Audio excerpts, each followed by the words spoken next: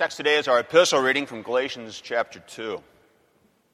I have to confess that I'm a bit of a novice, or maybe a Johnny-come-lately, when it comes to a deep knowledge and a rich understanding of the feasts of the church. See, I grew up in a low church corner of the LCMS that dutifully counted Sundays after Pentecost, but just as dutifully ignored All Saints' Day and every other Saints' Day along with it. But I'm learning. And I can actually tell you now without looking that September 29th is St. Michael and All Angels' Day. And December 26th is not Gift Return Day. It's actually the Feast of St. Stephen. I know it. But that's about it. And so when the chapel schedule said Biermann on June 29th, and then further noted that this date is the Feast of Saints Peter and Paul, my first penetrating theological thought was, how about that? And my second penetrating theological thought was something like, that's weird. Why would the two top-tier apostles have to share a day? I mean, even Barnabas gets a whole day all to himself. Doesn't make sense. But I suppose that these things just sort of happen somewhere in the vagaries of the church history without a lot of careful planning, and so we're kind of stuck with it. So, for whatever the reason, the day actually does have a wonderful, powerful, melodic sound to it. The Feast of Saints Peter and Paul go good together. Better yet, the shared festival day forces upon us an important lesson about what it means to be a follower of Christ and a servant in the church. It's good to remember that although both saints were singular and remarkable individuals, each with a strong and forceful personality in his own right, they were nevertheless still just fellow servants working together in the Church of Christ. And that's the picture we get in the readings assigned for today. From Acts 15, we heard about how Peter and Paul actually collaborated and worked together at the famous Jerusalem Council. And both argued for a gospel that did not come via circumcision, Sabbath, and kosher regulations. Together, Peter and Paul helped to shape the infant church's right understanding of the gospel of Christ. Together, they saw that the church's mission would be accomplished. And the text then that comes next from Galatians reiterates the same message. Paul recounts from his own memory the spread of the gospel to the Gentiles and notes that it was Cephas, Peter himself, who had endorsed his mission to the Gentile world. Recognizing the grace that had been given to me, James and Cephas and John gave to me and Barnabas the right hand of fellowship so that we might go to the Gentiles and they to the circumcised. They only asked us to remember the poor, the very thing I was eager to do. And that's how it is. The two greatest apostles, Peter and Paul, side by side, together, working for Christ's church, together in their goals and their purposes, together in their mission. It's a beautiful picture. Perfect for a shared festival day. It's encouraging. It's nice. Maybe a tad too nice. Actually, it's just a bit too convenient, maybe, that the epistle reading just ends at verse 10. Just happened that way, right? But you push one verse further into Galatians 2:11, and the sweet sentiment is suddenly shattered. But when Cephas came to Antioch, I opposed him to his face because he stood condemned. Yikes. You remember the story. Peter got caught doing a little two-faced hypocrisy thing when some hardliners from Jerusalem showed up and made him rethink his open-minded attitude toward those Gentile believers. Peter was in the wrong, and Paul let him have it. The sweet togetherness of Jerusalem evaporated in Antioch. Here it was harsh confrontation. But I suppose that's no surprise. We've come to expect that sort of thing from St. Paul. the defender of truth, the advocate of the gospel. Paul's not going to let anyone mess up the wonder of grace unearned and forgiveness undeserved. Salvation by grace through faith in Christ alone. Paul will fight anyone who gets in the way of that, even another apostle, even Peter. And thanks in no small part to the teaching and practice of our own namesake, we Lutherans have long cherished such fearless and fierce defense of the gospel. When the gospel is at stake, nothing gets in the way. Not popes, not peace, not friendship, not fellowship. No price is too great. That's true. And Paul certainly knew that and exemplified it. And Peter certainly learned it.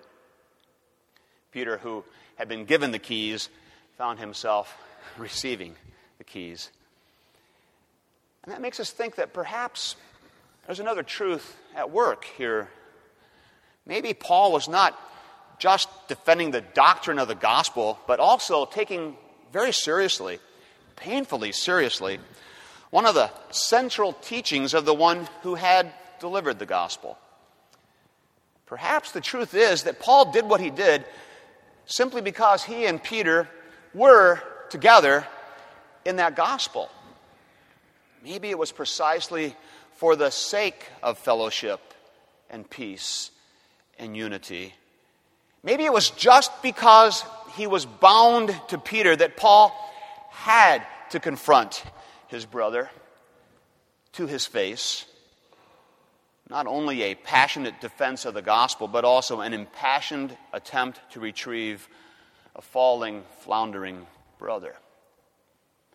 When you're stuck together in the gospel, you get stuck doing that kind of thing for each other. And one brother's weakness and sin means another brother's anguish and sorrow at having no choice but to risk a confrontation face to face. It's no easy thing. But there is no choice. Fellowship is on the line. A brother is in peril of his life, of his eternal life. Indeed, in Peter and Paul, we see what it costs to be together in the gospel. We see what it means to be church, to be given the keys. It's obvious enough, and I suppose safe enough, to make contemporary applications to our own synod's habits. It would be good, we realize, for those who write and those who read and those who talk and those who listen about the burning topics in our church to remember that defense of the gospel as points of doctrine is not all that there is. There's also the defense of the gospel that means the face-to-face appeal to a brother who has chosen a path apparently at odds with that fellowship, at odds with the Lord, at odds with the gospel. For his sake, sin must be confronted and unity restored. We dare not forget the person. But we dare not forget the greater and more serious application that is much more personal, ridiculously and uncomfortably personal. Together, Peter and Paul remind you what you owe your brother next to you. A brother who is caving in, perhaps, to the temptation of sin. That brother is your responsibility. A brother being deluded by falsehood, yielding to ungodly pressure, choosing an action that denies the gospel is not to be ignored or tolerated or understood. He is to be confronted to his face. His action is threatening fellowship. His action is threatening his life. It's threatening the church's life. You can't ignore him. When your brother denies the gospel with his actions, you must confront him.